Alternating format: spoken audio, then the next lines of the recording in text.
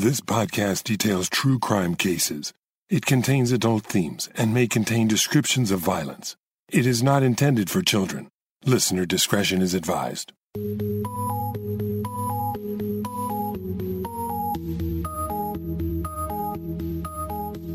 Thank you for joining me for today's episode of Once Upon a Crime. The holidays are upon us, and for most, it's a time of celebration, friends, and family. While the holidays can be stressful at times, I hope you're looking forward to gatherings with those you love, sharing a time to appreciate one another and reflect on how much those special people in your life mean to you. But the holidays sometimes bring out the worst in people. Whether due to a problematic prior family history, jealousy, greed, or any other number of reasons, the holidays can turn disastrous or even deadly. I'll be sharing 2 episodes with you this month about murderous crimes that were committed over the Christmas holidays. Then, for the 3rd and final episode of the year, I will bring on a much-requested return guest to help me dive into a case investigation. I'm looking forward to it, and I think you will all enjoy it. But first, to kick off the series Mistletoe and Murder, I'll tell you about a case where almost an entire family was wiped out on Christmas Eve, for no apparent reason. This is Chapter 1, The Carnation Christmas Murders.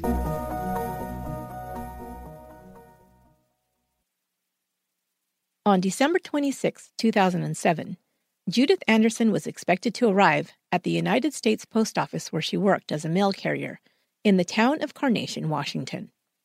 Carnation was a rural town of just 2,500 residents located some 30 miles east of Seattle, and incidentally, about half that distance from Lake Sammamish State Park.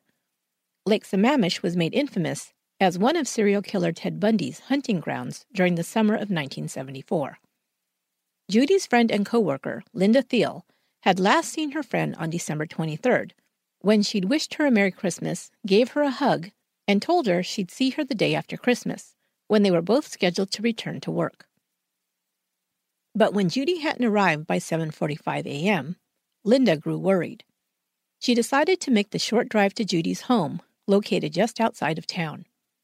Judy's house was located on a large wooded property where she lived for 30 years with her husband Wayne, an engineer for the Boeing Corporation. Linda became more alarmed when, after knocking and getting no answer, she found that the front door was unlocked. She knew that her friend always kept her door locked. She turned the knob and called out, but there was no answer. Pushing the door open further, she peered into the living room. There she saw the body of a man lying on the floor. Unsure of what she was seeing at first, she looked closer. Then she saw 2 more bodies, that of a woman and what appeared to be a very small child. She ran to call 911. It was just after 8 a.m.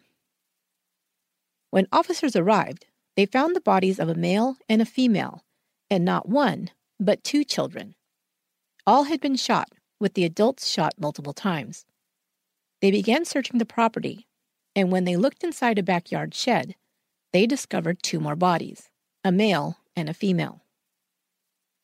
The victims were soon identified as Judith and Wayne Anderson, ages 60 and 61, their son Scott Anderson, and Scott's wife Erica Mantle Anderson, both age 32, and Scott and Erica's 2 children, Olivia, age 5, and Nathan, age 3. Police cordoned off the property and called in the report of a multiple homicide. Soon, additional police officers, homicide detectives, and crime scene technicians swarmed the property. As well as the homicide investigation that now lay before them, police also needed to search the almost 5-acre property for evidence and other possible victims. It was learned that Wayne and Judy Anderson were the property owners. Their son Scott and his family lived about 30 miles to the south in the town of Black Diamond. All of the victims had not been heard from since December 24th. Erica's mother, Pamela Mantle, told investigators that her daughter, Scott, and their children had planned to spend Christmas Eve at the Andersons. Pam had spoken with Erica earlier on the 24th, and 2 days later received a visit from homicide investigators telling her that her daughter, son-in-law, and both of her grandchildren had been murdered most likely on Christmas Eve. The news was too horrible to even comprehend. The Andersons had 2 more adult children. Mary Victoria, who it was discovered, had to skip the Christmas Eve gathering at her parents' due to illness, and was contacted and given the terrible news. But their other daughter, Michelle, age 29, was nowhere to be found. Investigators were informed that she and her boyfriend, Joseph McEnroe, lived on her parents' property in a mobile home at the end of a long, steep driveway, which could not be seen from the main house. They found the mobile home to be locked and empty. Police and investigators were still working the crime scene several hours later when they were told that Michelle Anderson and Joe McEnroe had returned to the property in their vehicle and were asking to be let in.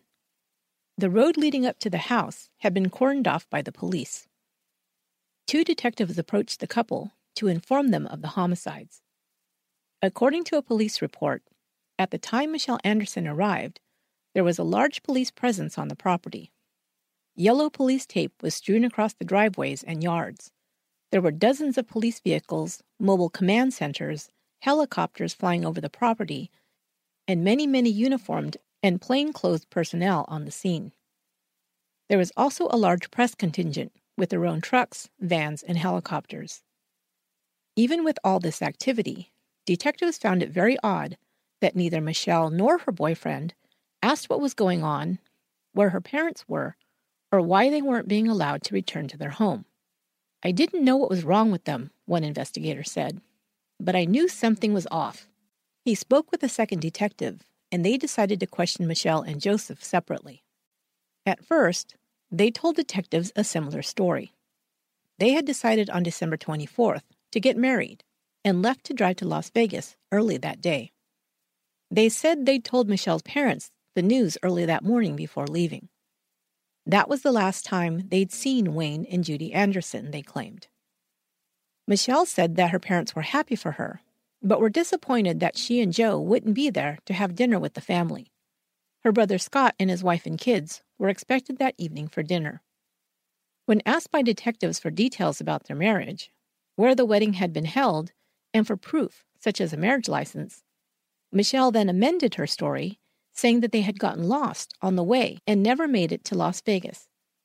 Instead, they had just turned around and returned to Washington without getting married. As detectives continued to confront them for more details of the story, they both soon cracked. They admitted that they'd made up the story about getting married in case they were questioned by police. Now, both gave detailed confessions about the murders of Michelle's parents, brother, sister-in-law, niece, and nephew. The story that would emerge would be one of the most cold, brutal, and senseless crimes that had ever taken place in King County history.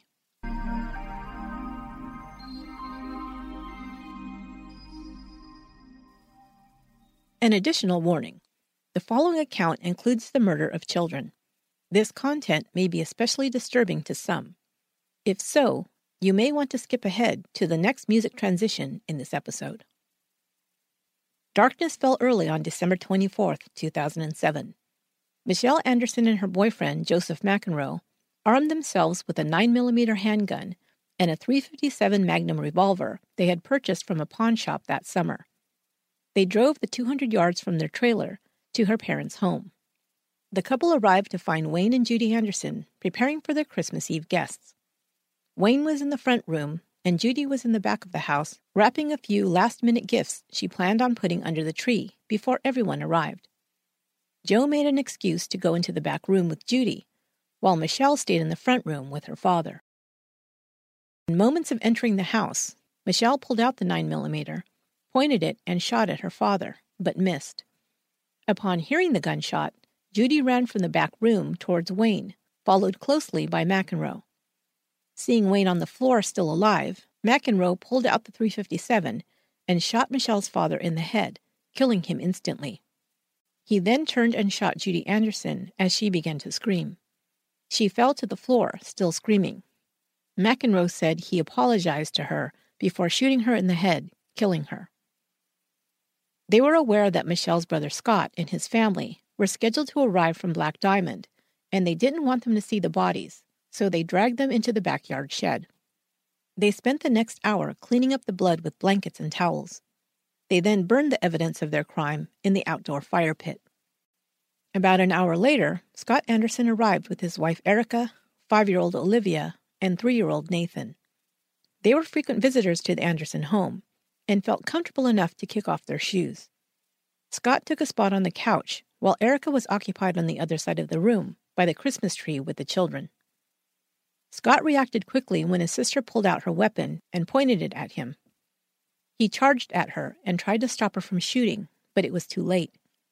Michelle told detectives she shot at her brother 2 to 4 times, hitting him once in the neck. Her sister-in-law started screaming, and Michelle fired at her as well. Erica was trying to save her children, shuttling them across the room and over the couch to take cover. She had been shot twice, but was still able to dial 911. As the 911 operator came on the line, she could hear a woman scream, and then the line went dead. McEnroe had ripped the cordless phone out of Erica's hand. He saw that she had made a call and that it was connected, so he tore the phone apart. The batteries fell to the floor, disabling the phone. Erica was huddled with her children behind the couch. Olivia was beneath her, and Nathan clutched to her chest. McEnroe stood over her as she pleaded with him not to shoot her. "You don't have to do this," he told detectives the terrified woman said. He said he apologized and told her, "Yes, we do," before shooting her in the head. He continued firing, killing 5-year-old Olivia as well. Finally, McEnroe said that Nathan had picked up the phone batteries from the floor and was holding them in his hand. He told detectives that the toddler looked at him with a, quote, look of complete comprehension, as if he understood, unquote, before he also shot him in the head. What I prefer to believe is that the 3-year-old didn't understand what was happening and was simply interested in the batteries, so he picked them up. Mercifully, he was too young to understand that he and his entire family were being murdered by 2 monsters, one he knew well during his short life as Aunt Michelle.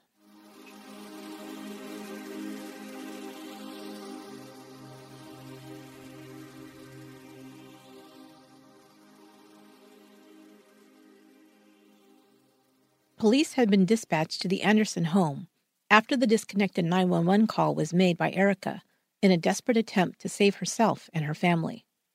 But before a unit could arrive, Michelle padlocked the gate at the end of the driveway. When the police arrived, they couldn't access the road to the house, so they turned around and left without checking on the residents. As a result, the bodies went undiscovered for 2 days. Michelle and Joe planned to escape to Canada. They took the guns and dropped them over a bridge into a river outside of town. They then came up with a plan to say that they had been away in Las Vegas at the time of the murders, but their story quickly fell apart. Of course, the question on everyone's mind was why? Why had Michelle and her boyfriend decided to kill her entire family on Christmas Eve? What could possibly compel someone to shoot 3 generations of their own family in cold blood? Michelle admitted that she had been talking to McEnroe about killing her family for several months. She told investigators that she was, quote, tired of everybody stepping on her, end quote. She had decided that if her family did not start showing her respect by December 24th, she would kill them all. Michelle Anderson was born in 1978, and most who knew her growing up said she was quiet and seemed nice enough, but was never a popular girl. She tended to hang out with the misfits, or unpopular kids, at Cedar Crest High School. A former classmate remembers Michelle complaining about her home life. She said her parents were mean to her and that her father would hit her. However, she loved her older brother Scott and would say that he was the only one in the family she trusted. Later, not long before the murders, she began to tell neighbors that she was the black sheep of the family. During her confession, she related to detectives that her parents had often told her that she, quote, should have never been born, end quote. She believed that she was the child that was given the least amount of affection and attention by her parents. But friends and family members dispute this claim. Michelle's former neighbor said that Judith Anderson would bring food and other necessities to her daughter every month. Family members say that they never saw or heard about any abuse of Michelle Anderson by her parents. The Andersons were more private, but extended family members often spent time visiting them in their home, and everyone seemed to be relaxed and at home in each other's presence. There was no indication of tension or conflict, in their opinion. Then in 2002, Michelle met Joseph McEnroe online. McEnroe was born in San Jose, California, the oldest of 3 children born to Sean Johnson of Minneapolis, Minnesota. He suffered from chronic illnesses as a child and was diagnosed with a serious blood disorder. He spent a lot of time online and would play Dungeons and Dragons for hours. He dropped out of high school and took a job at a fast food restaurant before the family moved to Arizona. He started meeting women online. Before meeting Michelle, he'd traveled to meet one woman he'd gotten to know online who lived in South Carolina, but the relationship hadn't worked out. Soon after meeting Michelle in an online dating site in 2002, he moved to Washington. He told his mother that he and Michelle were planning to be married and start a family within 2 years. The couple rented a mobile home in Falls City, Washington. McEnroe took a job at a Target store, while Michelle was employed as a night security guard for Nintendo.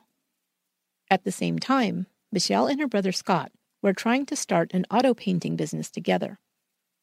Scott had a full-time construction job, but painted cars on the side. He enjoyed this work, and he and his sister thought they could make a go as business owners. They took out a business license in 2002 under the name Pure Evil Customs. But people began to notice an oddness about Michelle Anderson and Joe McEnroe. The couple rarely came out of their house for very long, and when they did, seemed to shun any friendly advances by neighbors. They also began to fight with neighbors over very small perceived slights. If a car was parked in their spot, or a neighbor's cat was spied in their yard, Michelle especially would yell and scream. Before long, she would calm down and apologize, but neighbors never knew what would set them off next. Michelle became friendly with her next-door neighbor and told her several times that her family was wealthy. However, Michelle herself said she was struggling financially. She said that she and Joe were poor. She told a former classmate who tracked her down on Facebook that she'd been diagnosed with severe anxiety and was supposed to take medication and see a therapist, but couldn't afford it. Her high school friend paid a visit to Michelle and Joe in Fall River and described them as paranoid. The trailer they lived in had black material covering the windows, and they told her it was because their neighbors were spying on them. They believed the neighbors had tried to break in and were, quote, out to get them. She also thought McEnroe odd. He said he was planning to marry Michelle, but would change his last name because he had broken off contact with his family over a disagreement that they'd had. Joe's mother, Shawn, said that she and Joe's siblings had been searching for him for almost 5 years before the murders. He had been angry with her and blamed her for ruining his credit after she was evicted from an apartment he'd helped her to lease. It was because of this eviction on his credit report that was making it difficult to rent an apartment with Michelle. It may have been for this reason that the couple ended up moving into the trailer on the Andersons' property earlier in the year before the murders.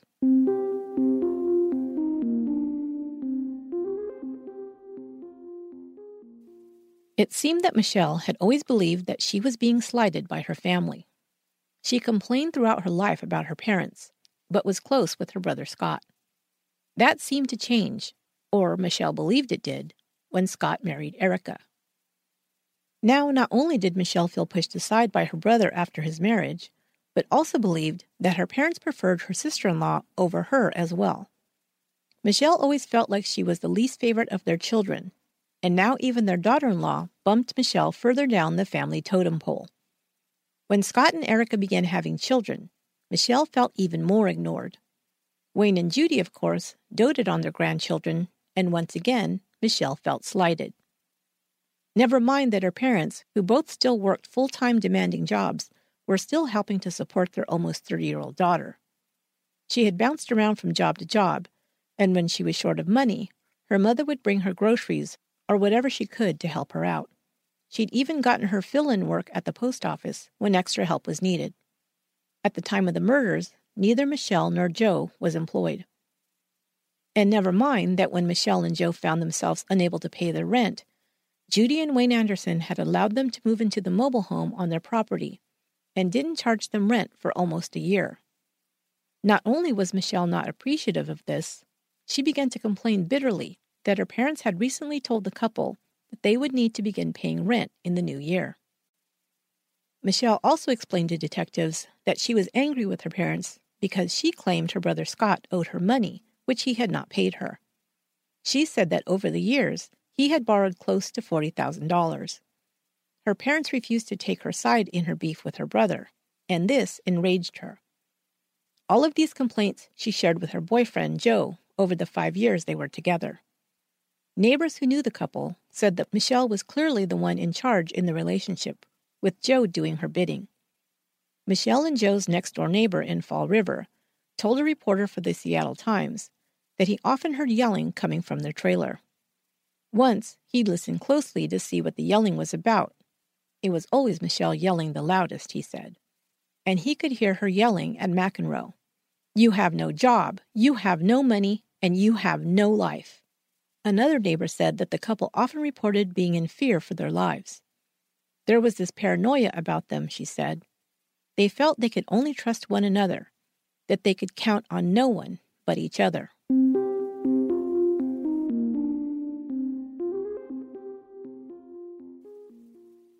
Prosecutors had everything they needed to charge Michelle Anderson and Joseph McEnroe with 6 counts of aggravated murder in the first degree, a charge that could carry the death penalty.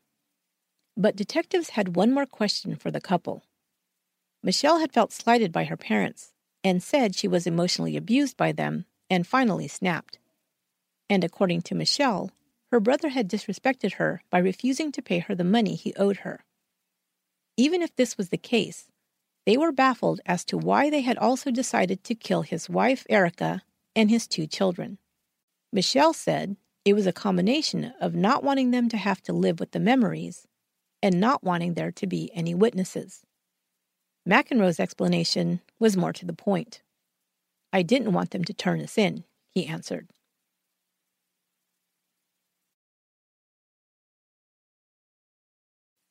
King County prosecutor Dan Satterberg decided to seek the death penalty against both Joseph McEnroe and Michelle Anderson for the murder of her 6 family members. Given the magnitude of these alleged crimes, the slaying of 3 generations of a family, and particularly the slaying of 2 young children, I find that there are not sufficient reasons to keep the death penalty from being considered by the juries that will ultimately hear these matters, he announced in 2008. But while they both pleaded not guilty, as is routine in capital cases, Michelle Anderson told the press that she was guilty of the crime and wanted to receive the death penalty.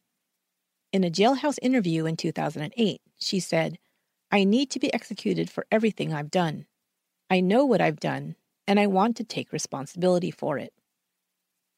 Her lawyers would have a difficult time defending Michelle, given her confession and statements to the press, but they began making a case for her mental incompetence in order to save her life.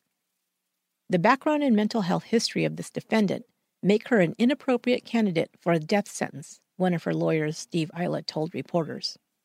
At first, Michelle would not agree to a court-appointed psychiatric assessment, but when she was finally forced to do so, the psychologist determined that she was mentally competent to stand trial. "There are no mitigating factors," Anderson said as the case dragged on. "I've been evaluated by 3 doctors, and I've been found competent. My lawyers are trying to force me into a life sentence because they're opposed to the death penalty." She also blamed herself for getting her boyfriend mixed up in murder. "I don't want to say who did what," she said. "We both shot people, but this is all my fault. I dragged him into it." In January 2014, 6 years after his arrest, Joseph McEnroe confessed to the murders in order to try and avoid a death sentence. In December of that year, his trial finally began. On March 25th, the jury found him guilty of 6 counts of aggravated first-degree murder. At his sentencing hearing, he said that he took responsibility for his part in the murders, but also said that he had been manipulated by his girlfriend, Michelle. "I did it because I had to," he told the judge. "I was her attack dog." The jury was split 8-4 in favor of death. He was then sentenced to life in prison, without the possibility of parole. While Michelle Anderson had long asserted that she wanted to plead guilty and receive the death penalty for her role in the murders, by 2014, she had changed her mind. The prosecutor decided not to seek the death penalty after all, since juries had rejected the sentence of death for 2 other capital murder cases the previous year, including Joseph McEnroe's. In March 2016, Anderson was finally convicted of 6 counts of aggravated first-degree murder. The following month, she stood before the judge to receive her sentence.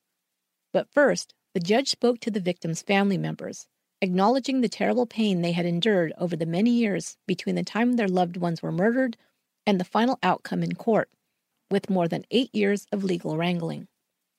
"You have all suffered tremendous losses," Judge Ramsdell said. "Fortunately, this lengthy chapter of your nightmare is almost over." The victims' families were allowed to speak next. Pamela Mantell, Erica's mother, addressed Michelle directly. "When you shot her, she called 911, not just to save herself, but to save her babies, because she knew that you'd kill them too. I don't think you're big and tough, Michelle," she said, facing her daughters and grandchildren's murderer. "I think you're a bully and a coward. I am heartbroken. Every day, I miss those 6 people."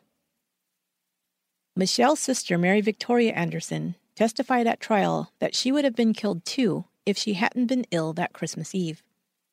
At the sentencing, she was very emotional when addressing her younger sister. "It kills me. I loved you so much," she told Michelle, before adding that Michelle would have a lot of time to think about how much she'd affected so many people's lives as she spent the rest of her life in prison. For that was the sentence she would receive. The only possible punishment the judge could now hand down for her crime was life in prison without the possibility of parole. It had taken over 8 years for justice to be done and Michelle Anderson to be thrown in prison and the key tossed away for the murders of 6 of her family members. The total cost estimated for the investigation and 2 trials exceeded $11 million. The investigation was estimated at about $1.7 million. The cost to defend Joseph McEnroe was $4.7 million, and Michelle Anderson's defense team cost the state approximately $5.2 million. And yet, we still don't have an answer as to the real reason Michelle Anderson decided that her entire family had to die on that Christmas Eve. The court found her mentally competent to stand trial. But was she, in truth, mentally ill? Her belief that she was being persecuted not just by her family, but by neighbors and strangers, certainly suggests she may have been suffering from delusions. As we've seen in other cases where couples conspire to kill together, a type of shared delusion is sometimes present, with both people spurring each other on to commit acts that alone they might never consider. Joseph had signed on willingly to both Michelle's persecution complex and her plans for murder. Or could it simply have been a case of greed? Michelle and Joseph planned to say that they'd been out of town when her family was gunned down. Did she think they'd get away with the crime and then inherit money or property her family owned? The detectives who took her confession said that she mentioned money and finances no less than 30 times during her interview, and they believed money was one of the main motivations for the murders. Or could it have been something as petty as jealousy that caused her to plan and carry out such a horrific crime? I tend to lean towards this explanation. She had always been jealous of her siblings, believing they were favored by her parents. Her brother Scott had been the only one she'd cared for, probably because he gave her the attention she craved while they were growing up. But that changed when he got married. She then became jealous of her parents' relationship with their daughter-in-law. She grew even more jealous when the grandchildren came into the picture. Now the love and attention from her parents was not only divided between siblings and in-laws, but their children as well. Michelle told detectives that she was tired of everybody stepping on her, and that she felt pushed out by her family. She also admitted that she'd planned to kill everybody in her family. What other reason could she have for killing innocent children besides jealousy? Maybe she never believed she'd get away with murder, and that wasn't the point. Michelle and Joseph returned to the scene of the crime with a very thin alibi. almost as if she knew she'd be caught, and she didn't really care. Perhaps, in her mind, she'd accomplished her goal of deadly revenge for what she perceived as a lifetime of slights. It brings to mind the story by Edgar Allan Poe, The Cask of Amontillado. If you'll recall, the story begins with the narrator claiming ongoing insults by his perceived foe, Fortunato. "The 1,000 injuries of Fortunato I have borne as best I could, but when he ventured upon insult, I vowed revenge. You who so well know the nature of my soul will not suppose, however, that I gave utterance to a threat. At length I would be avenged. I must not only punish, but punish with impunity." He then sets about to lure his enemy, Fortunato, to a wine cellar, where he proceeds to trap him in a cemented vault and leave him to die. But we never find out what even one of the 1,000 injuries Fortunato had supposedly levied against him was. We learn in the end that he is most assuredly a madman who fixated on poor Fortunato, imagining slights where there were none. Perhaps Poe understood that the dark thoughts of those who carry out the most heinous acts would forever remain a mystery. And maybe that's as it should be.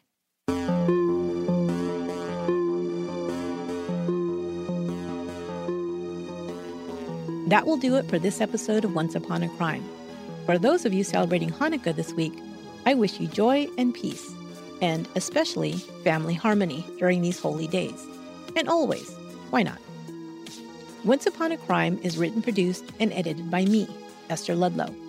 My assistant extraordinaire is Lorena Garcia. Original music for the show was created by Cesare Gray, and copy editing is provided by Crystal Dernan. I'm still looking for more original music for the show, so if you'd like to have your music heard by over 100,000 people per week, send me an email with a sample to esther@truecrimepodcast.com. I'm also looking to update our website, so if you have WordPress skills you'd like to lend the show, I'd love to hear from you as well. Thanks so much. You can find Once Upon a Crime on social media. On Facebook and Instagram, you'll find us at Once Upon a Crime Pod, and on Twitter at Upon a Crime. Until next time, be good to one another.